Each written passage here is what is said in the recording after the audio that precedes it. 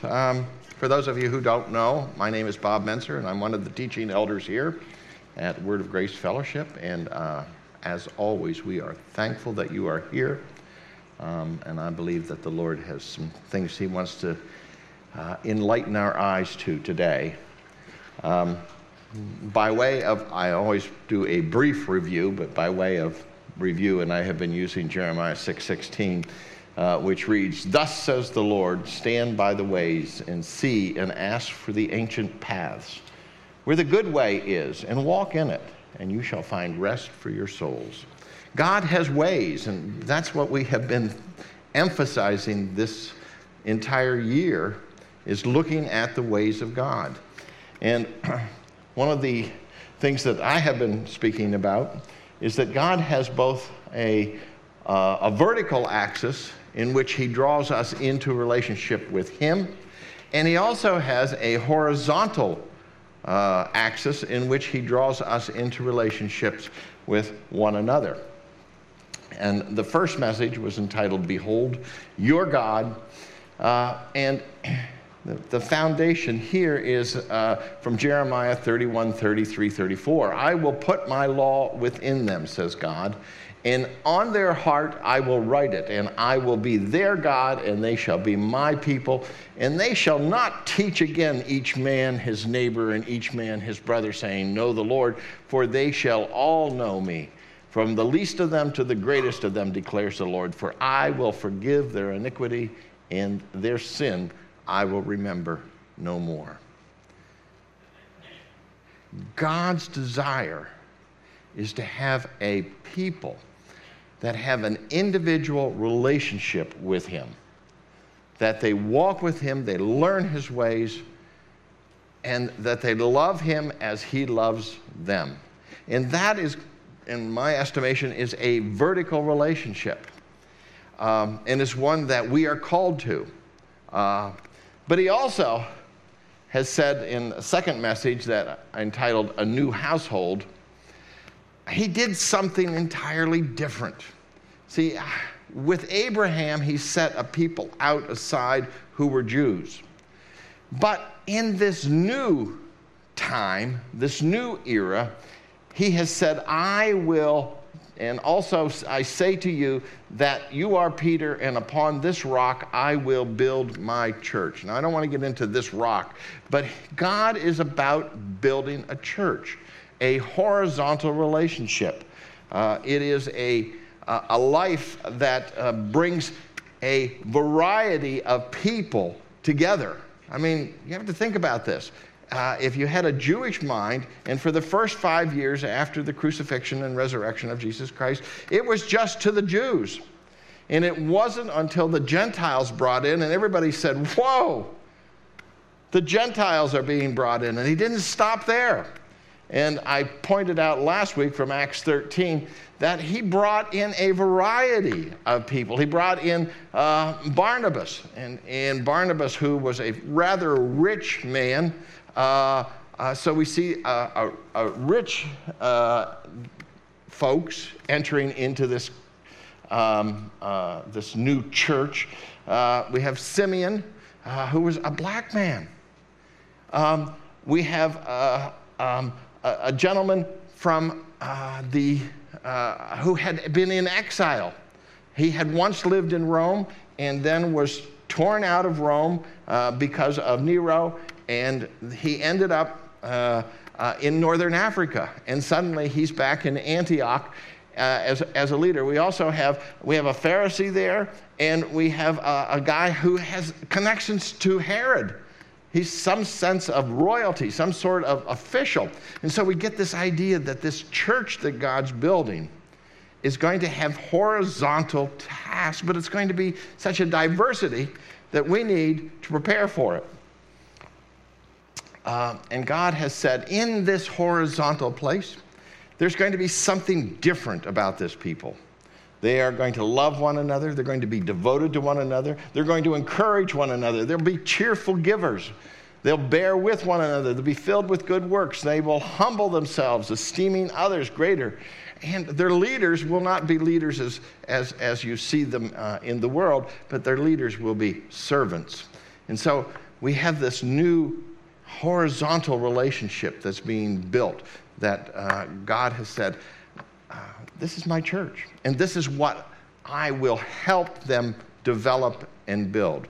And so a lot of times we have this idea that it's just me and God, just me and God. And God has said, no, I put you in a church for a purpose.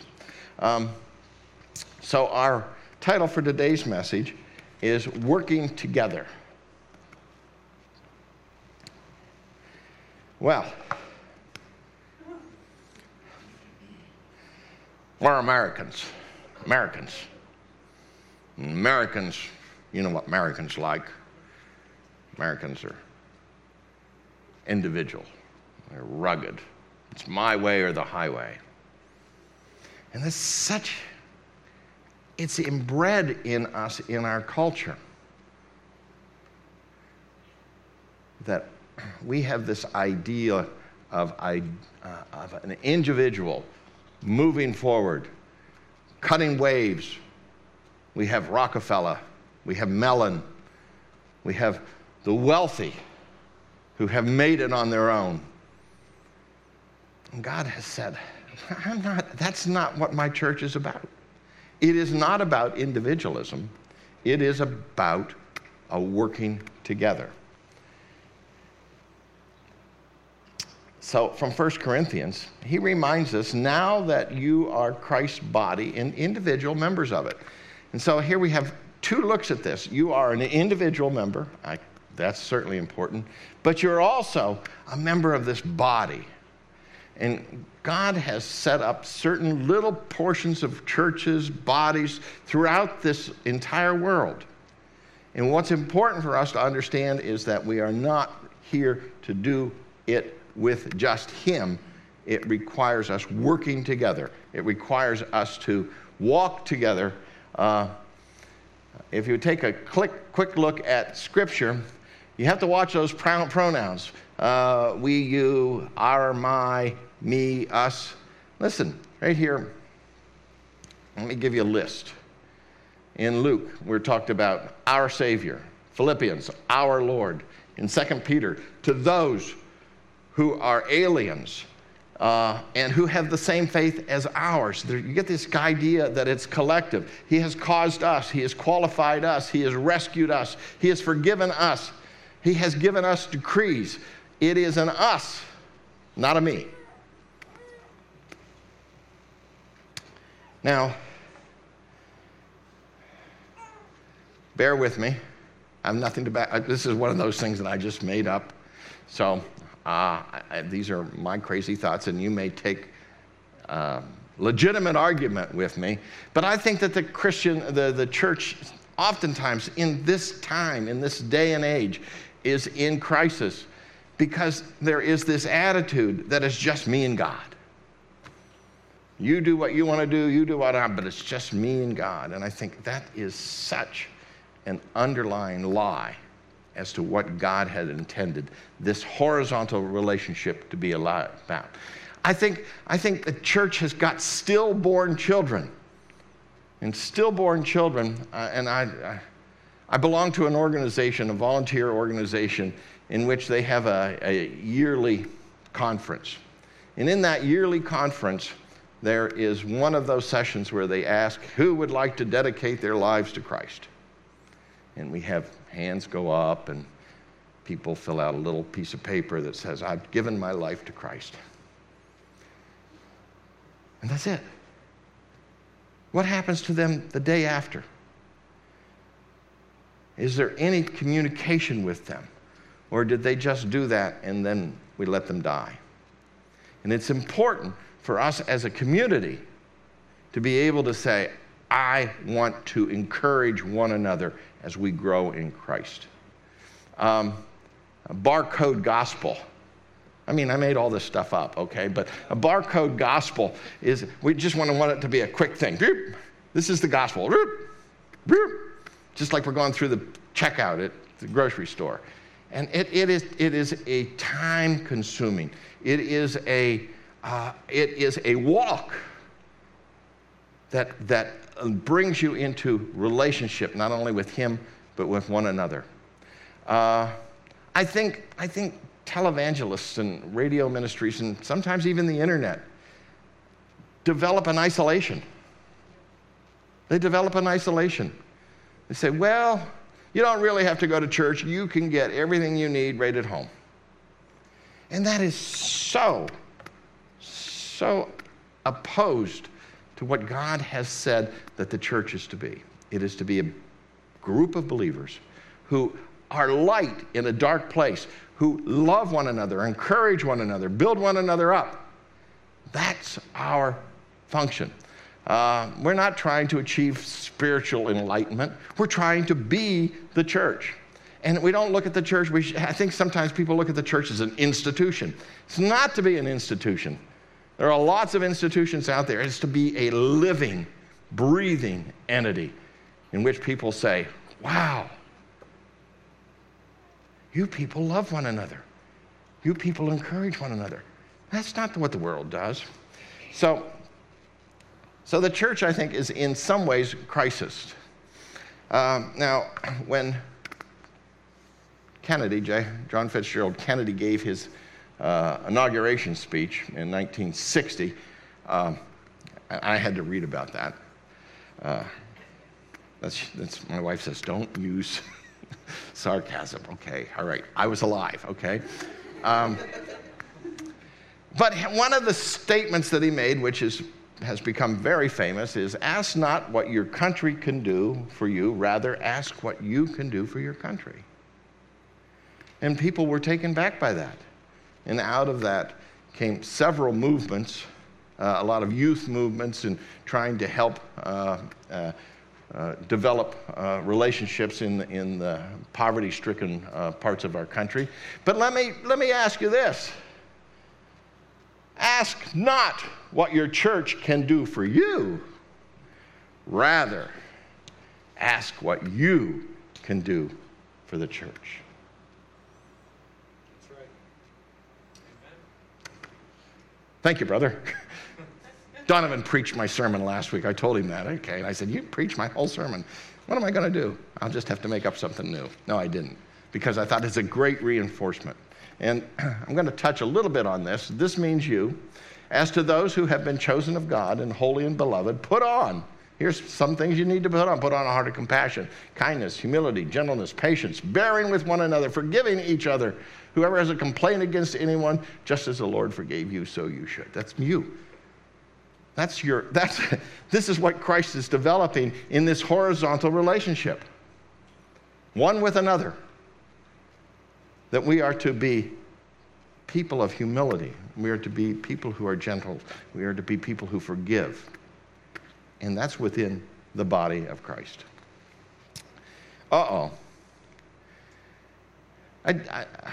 This is a rabbit hole.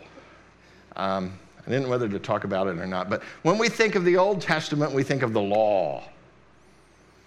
And there are 613 laws in the Old Testament. And they deal with sacrifice, civil law, criminal law, purification, and time. Those are the categories. And we say, oh, this is the age of grace. We don't have to pay any attention to those. And you wouldn't get necessarily an argument from me. But what about the New Testament? Well, I want to tell you about Finis Dake. Finis Dake, he did a commentary on a Bible. It's called the Dake Bible. And basically it's a study Bible. And in the early 80s, you couldn't go on the internet to get one of these Bibles. And the local Bible store didn't necessarily carry it, and I really wanted one of those for Christmas. And I was sort of moping around, and my wife said, well, you never know.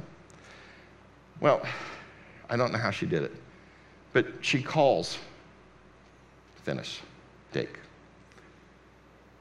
Pretty famous guy at the time.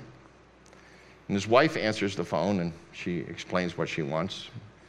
And his wife said, Finis, it's for you, the phone. So My wife says, would you? Do you have a Bible that you could send them, and so forth? And so I got a Bible, a Finis Dake Bible for Christmas. And Finis has taken the time to look at the New Testament, and he believes, and I wouldn't like to call them laws, but he believes there are 1,050 different admonitions in the New Testament for us to follow. Now, you thought 613 was a lot, but I will give you a brief breakdown, and this is not all of them, but there are 74 B's, there are 30 be-nots, there are 14 bewares, 10 do's, 10 do-nots, 14 holds, and to give you an idea of what they're talking about, he says, hold fast to the good. Well, is that a law? Is that a commandment? Is that an encouragement? Hold on to a good conscience. Hold on to hope. Or how about B's? Be glad. Be wise. Be thankful. Or be nots.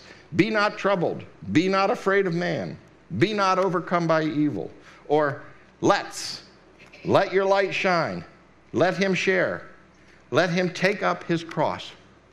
And so there are these encouragements within our New Testament that says this is how New Testament Christians should walk. So let's talk a little bit about real body life. In the scriptures, there are 60 plus. And I didn't know whether, I started to double count, and I thought, I better stop. So I just went 60 plus one another's in the epistles. One another. Be members of one another. Be devoted to one another. Honor one another. Be of the same mind of one another. Love one another, etc., etc., etc. And you can't help but think about this is a collective community that it's talking about. Let us to one another. Now, I hope this is not revolutionizing your idea of church.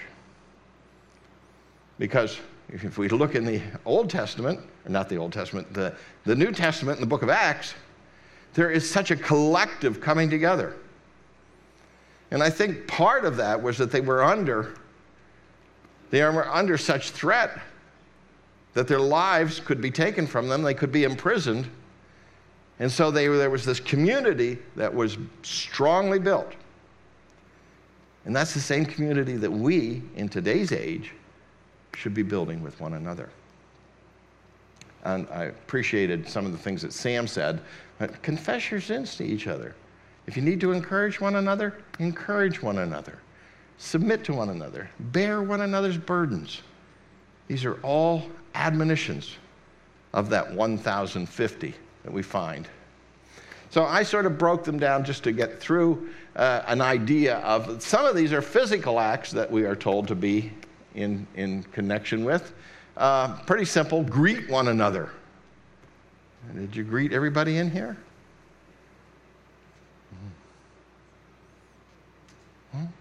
Are you a one another?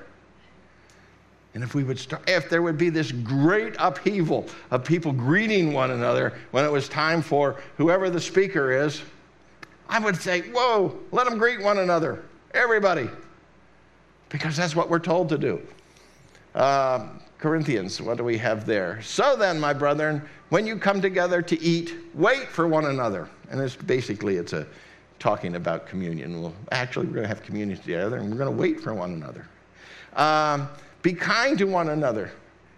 Show the same care for one another. Serve one another. These are all physical acts. Be hospitable to one another. Have fellowship with one another. Accept one another. Be devoted to one another. All physical acts that we can and should be actively pursuing as we let the church be the church. There are also verbal acts. Therefore, comfort one another, pray for one another, confess your sins to one another, encourage one another, be able to admonish one another, and build one another up. That admonish one another. Ooh, who put that in the Bible? I don't know. I think God did. Or some of these are acts of the heart. And acts of the heart include give preference to one another. Be of the same mind toward one another. You know, that's an interesting, in this day and age that we live in, there's such diversity, political diversity. And it's basically saying, learn how to accept one another and have the same mind. We are in Christ. That needs to be the same mind. Bear one another's burdens. Regard one another as more important than yourself. Whew. I don't know about that one. I mean, I'm the most important person in the world, right? No. But do I have an ego that says I'm, or do I have this attitude? Regard one another as more important. And forgive each other. All heart acts. So from 1 Corinthians, but God has so composed the body, giving more abundant honor to that member which lacked, that there should be no division in the body, but that the members should have the same care for one another. And if one member suffers, all members suffer with it. And if one member is honored, all members rejoice with it. Whew. If we could just do that. If we could just do that. Show the same care. Doesn't matter where you're from or who you are, if we could just have that same care. So Ephesians reminds us that you are being built together into a dwelling of God in the Spirit, and we need to learn to work together. It's not just you and God, although that's very important, and I'll talk about that a little bit later on today. But there needs to be a horizontal relationship. When God called Abraham out, he said, I'm going to make you a people. And then we have the Jews, and we read about them failing and failing and failing and failing. And God says, okay, I had a plan right from the beginning, and I'm going to bring all peoples in. And they're going to come in through the one Messiah. And this new people, this new creation, you hear that word before, new creation, is going to be entirely different. They're not going to be like those who devour one another and those who envy one another and those who hate one another. But they are going to be a people who built together. Well, you wouldn't expect me to be up here if I didn't have a little history for you. So, what's this got to do with me? History. Well, Romans 15:4 says, for whatever was written in earlier times was written for our, that's a plural there, that's our, all of us, instruction, that through perseverance and the encouragement of the Scriptures we might have hope. So, we are encouraged to look back into what was written for us, that we might learn from it, and there might be some instruction for us. So I'm going to start in 586 BC. And in 586 BC, I shouldn't have started here. 586 BC, it is the fall of the southern tribe Judah and Benjamin. The northern tribes, the 10 northern tribes, had fallen in 722 to the Babylonian Empire. In 586, Jerusalem is overrun by Nebuchadnezzar, and the building is destroyed, the temple is destroyed, and all of the gold and all of the implements that are in the temple become part of Nebuchadnezzar's treasury. So 2 Chronicles in 36 tells us, and those who had escaped from the sword he carried away to Babylon, and they were servants to him, that is, Nebuchadnezzar. They became exiled, and his sons until the rule of the kingdom of Persia. Following the Nebuchadnezzar Babylonian Empire, the Persian Empire begins to emerge and actually destroys the Babylonian Empire. And this was all to fulfill the word of the Lord by the mouth of Jeremiah. Jeremiah 25, Jeremiah 29 talk about 70 years they will be in captivity. So when Jerusalem falls and they are carried away, it's going to be 70 years that they will be in exile. Until the land enjoyed its Sabbath, all the days of desolation, it kept Sabbath until 70 years were complete. Well, I talked about Cyrus the Great, the king of Persia. He comes into rule in 539. And actually, the Persian Empire is going to rule for the next 400 years in the Middle East area. Second Chronicles says now, and wants to talk about Cyrus. Now, the first year of Cyrus, king of Persia, in order to fulfill the word of the Lord by the mouth of Jeremiah, the Lord stirred up the spirit of Cyrus, king of Persia, so that he sent a proclamation through his kingdom and also put it in writing, saying, "Thus says King Cyrus, king of Persia, the Lord, the God of heaven, has given me all the kingdoms of the earth, and he has appointed me to build him a house in Jerusalem, which is in Judah. Whoever there is among all his people, may the Lord his God be with him, and let him go up." And he makes this decree. If you are in exile, you may return now to Jerusalem. You may return to Judah.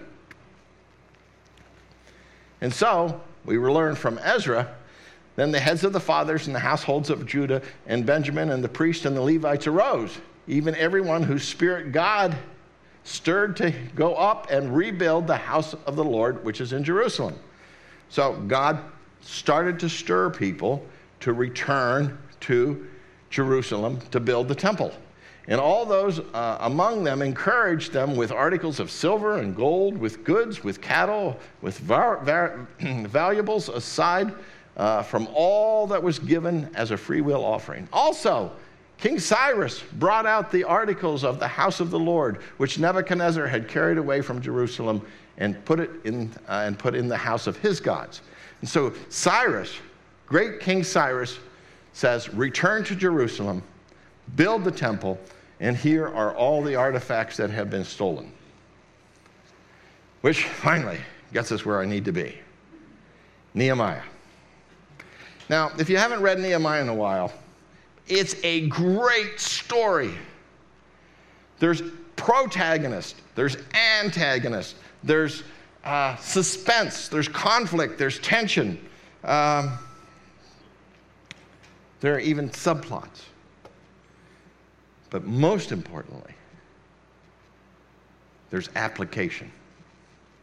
And that's what we'll be looking at. Remember what the title is? Working Together. And so last week, I talked about tearing down walls. This week, we're going to talk about building walls. So in 464 BC, Artaxerxes the first is king of Persia. Cyrus has died. There have been two others in between there. And one of the exiles, his name is Nehemiah. And I'm going through these 13 or 14 chapters of Nehemiah pretty quickly to get the point across, okay? Nehemiah is a cupbearer. And that's a pretty important position. Because in those days, if you wanted to get rid of the king, a little poison in the wine, and that was the end of the king. So the cupbearer was a trusted person that knew that when he got the wine out for the king and the queen to drink, it was not going to be polluted with poison. So it was a trusted position. It also, in some cases, not in all cases, but in some cases, the cupbearer had to taste it first. What? Poor guy.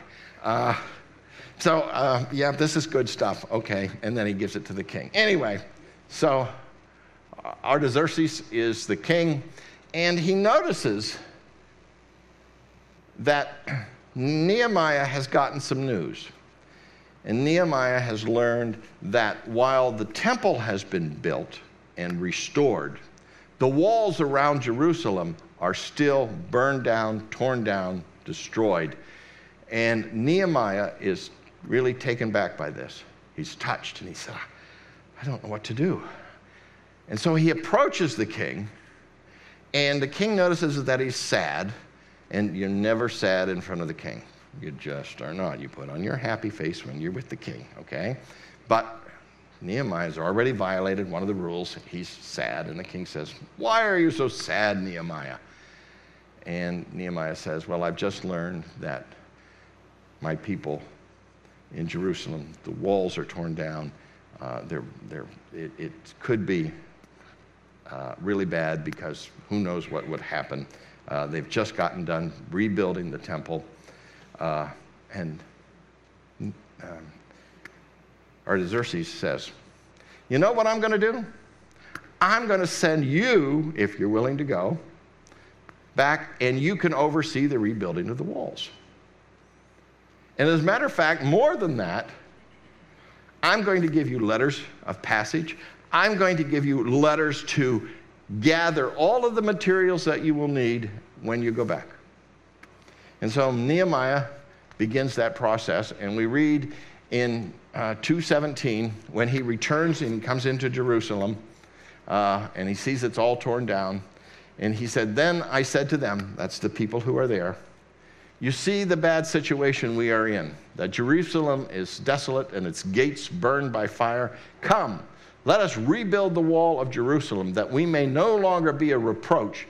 And I told them how the hand of my God had been favorable to me, and also about the king's words which he had spoken to me. And they said, hey, let's rise and build. Let's do this together. Let's do this together. Well, we are told who was there and who was doing all of it. The high priest, the priests, the goldsmiths, the perfumers, the officials, the men of the valley. Those were people who were probably farmers outside of Jerusalem. Sons and daughters, temple servants, Nehemiah's servants, merchants. They also had auto mechanics and carpenters and salesmen and teachers and tech geeks. You get the idea. It was everybody. It wasn't just, well, we're going to take only those who know how to build. Nehemiah said, we are going to, who's in? And everybody said, we're in. We're in for this. And so the goldsmiths and the perfumers and the merchants, they all suddenly had a task in building the wall. Well, here comes our antagonist. And there are a couple of guys, Sanballat and Tobiah. And for whatever reason, they are really opposed to this wall building, this work. And it came about when Sanballat and Tobiah and the Arabs and the Ammonites and the Ashdodites heard that the repair of the walls of Jerusalem were on and that the breaches began to be closed. They were very angry. And so they opposed the building of the wall. And so the people, so Nehemiah says, and I answered them and said to them, the God of heaven will give us success. Therefore, we, his servants, will rise and build. But he said to Tobiah and Sanballat, you have no portion, right, or memorial in Jerusalem. You get no part of this. This is us building this together. Those who are outside our community are not going to be partakers of this rebuilding. And so Nehemiah assigned everybody a portion of the wall. Now the wall is 2.5 miles around. It is 40 feet high, and it is 8 feet thick. And he took the people, the Tower of 100, the Old Gate, the Valley Gate, and he said, because you live close to this is going to be your portion to build. And so, if we translate that, if you're here and you want to participate with Kids Grace or Grace Kids, how about that? Or you want to be in part of the media, you can do that. Or if you want to be in the hospitality program, or you want to be a greeter, we're all going to do this together. Amen. You get an A. So this is sort of what I did. My wife said, "Why did you put that in there?" I said, I thought it was neat. But this is what the wall of Jerusalem, this is what they were building. They were building this wall around there, and that's what it basically looked. It's 2.5 miles around there. Well, Sanballat and Tobiah are not content. And they begin mocking the building. Not only do they mock it, then they begin to say, we are going to accumulate a war tribe and come in and kill you all for building this. They tried to instill rebellion. They even hired a prophet to come in and prophesy against the building of the wall.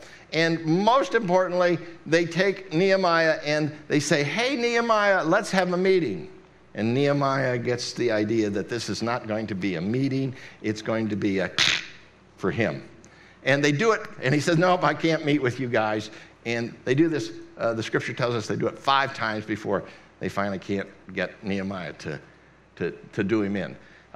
But he says, when I saw their fear, the people, because of all this thing that's going on, I rose and spoke to the nobles and the officials and the rest of the people, do not be afraid of them.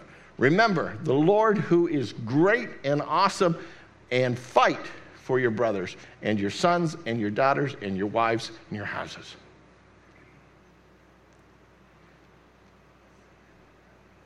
See, as we build together, there will be opposition. If we're really building the church, this horizontal relationship, there is going to be opposition. There's going to be opposition from people who say, yeah, right. And there's going to be opposition from spiritual. There's going to be a spiritual opposition. Because the enemy doesn't want to see the church built. Why would he? That's why he's here to tear it down.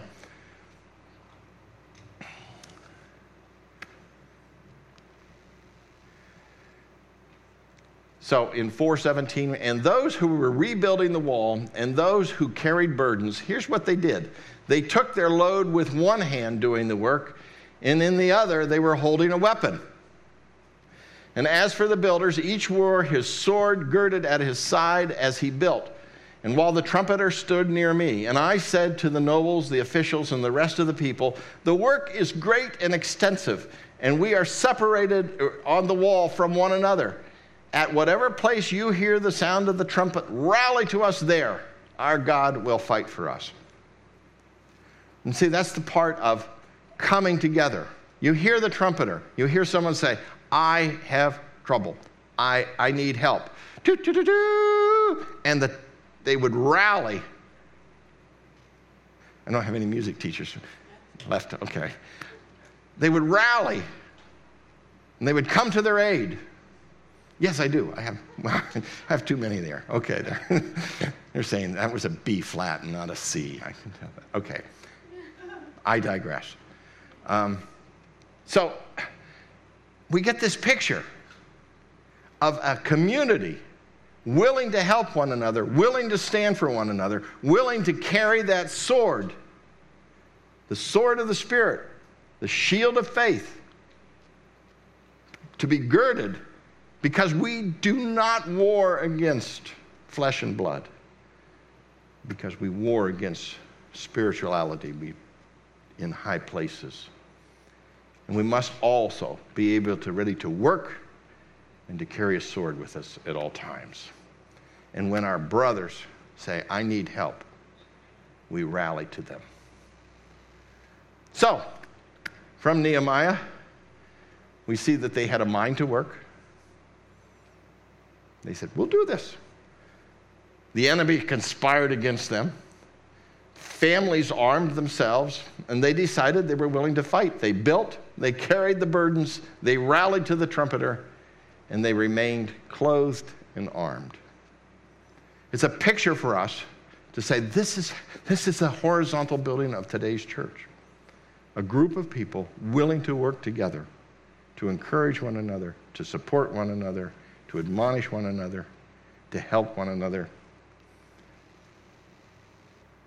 And so, the wall was completed in the 25th month of Elul in 52 days. Wow. And it came about when our enemies heard of it, and all the nations surrounding us saw it, they lost their confidence, for they recognized that this work had been accomplished with the help of our God. God is at work among us. God is developing us into a church of the 21st century where we have this vertical relationship and we have this horizontal relationship. Philippians reminds us of that. Only conduct yourselves in a manner worthy of the gospel of Christ. So whether I come and see you or remain absent, I may hear of you that you are standing firm in one spirit with one mind, striving together for the faith of the gospel, in no way alarmed by those who would try to tear it down.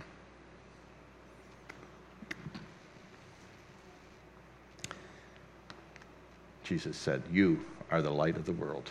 You are a city set on a hill. And for a church to be a horizontal body of believers, we need to allow that light to shine. We need to be carriers of that light. Romans 14:19. So then, let us pursue the things which make for peace and the building up of one another. I love that word, pursue. It's not as if we are in an apathetic world. It is in a world in which we need to go after it. We need to pursue it. This is what God is wanting to build in this day and age. A horizontal relationship that's based on a vertical relationship. Amen. Amen. We are going to have time today to take communion.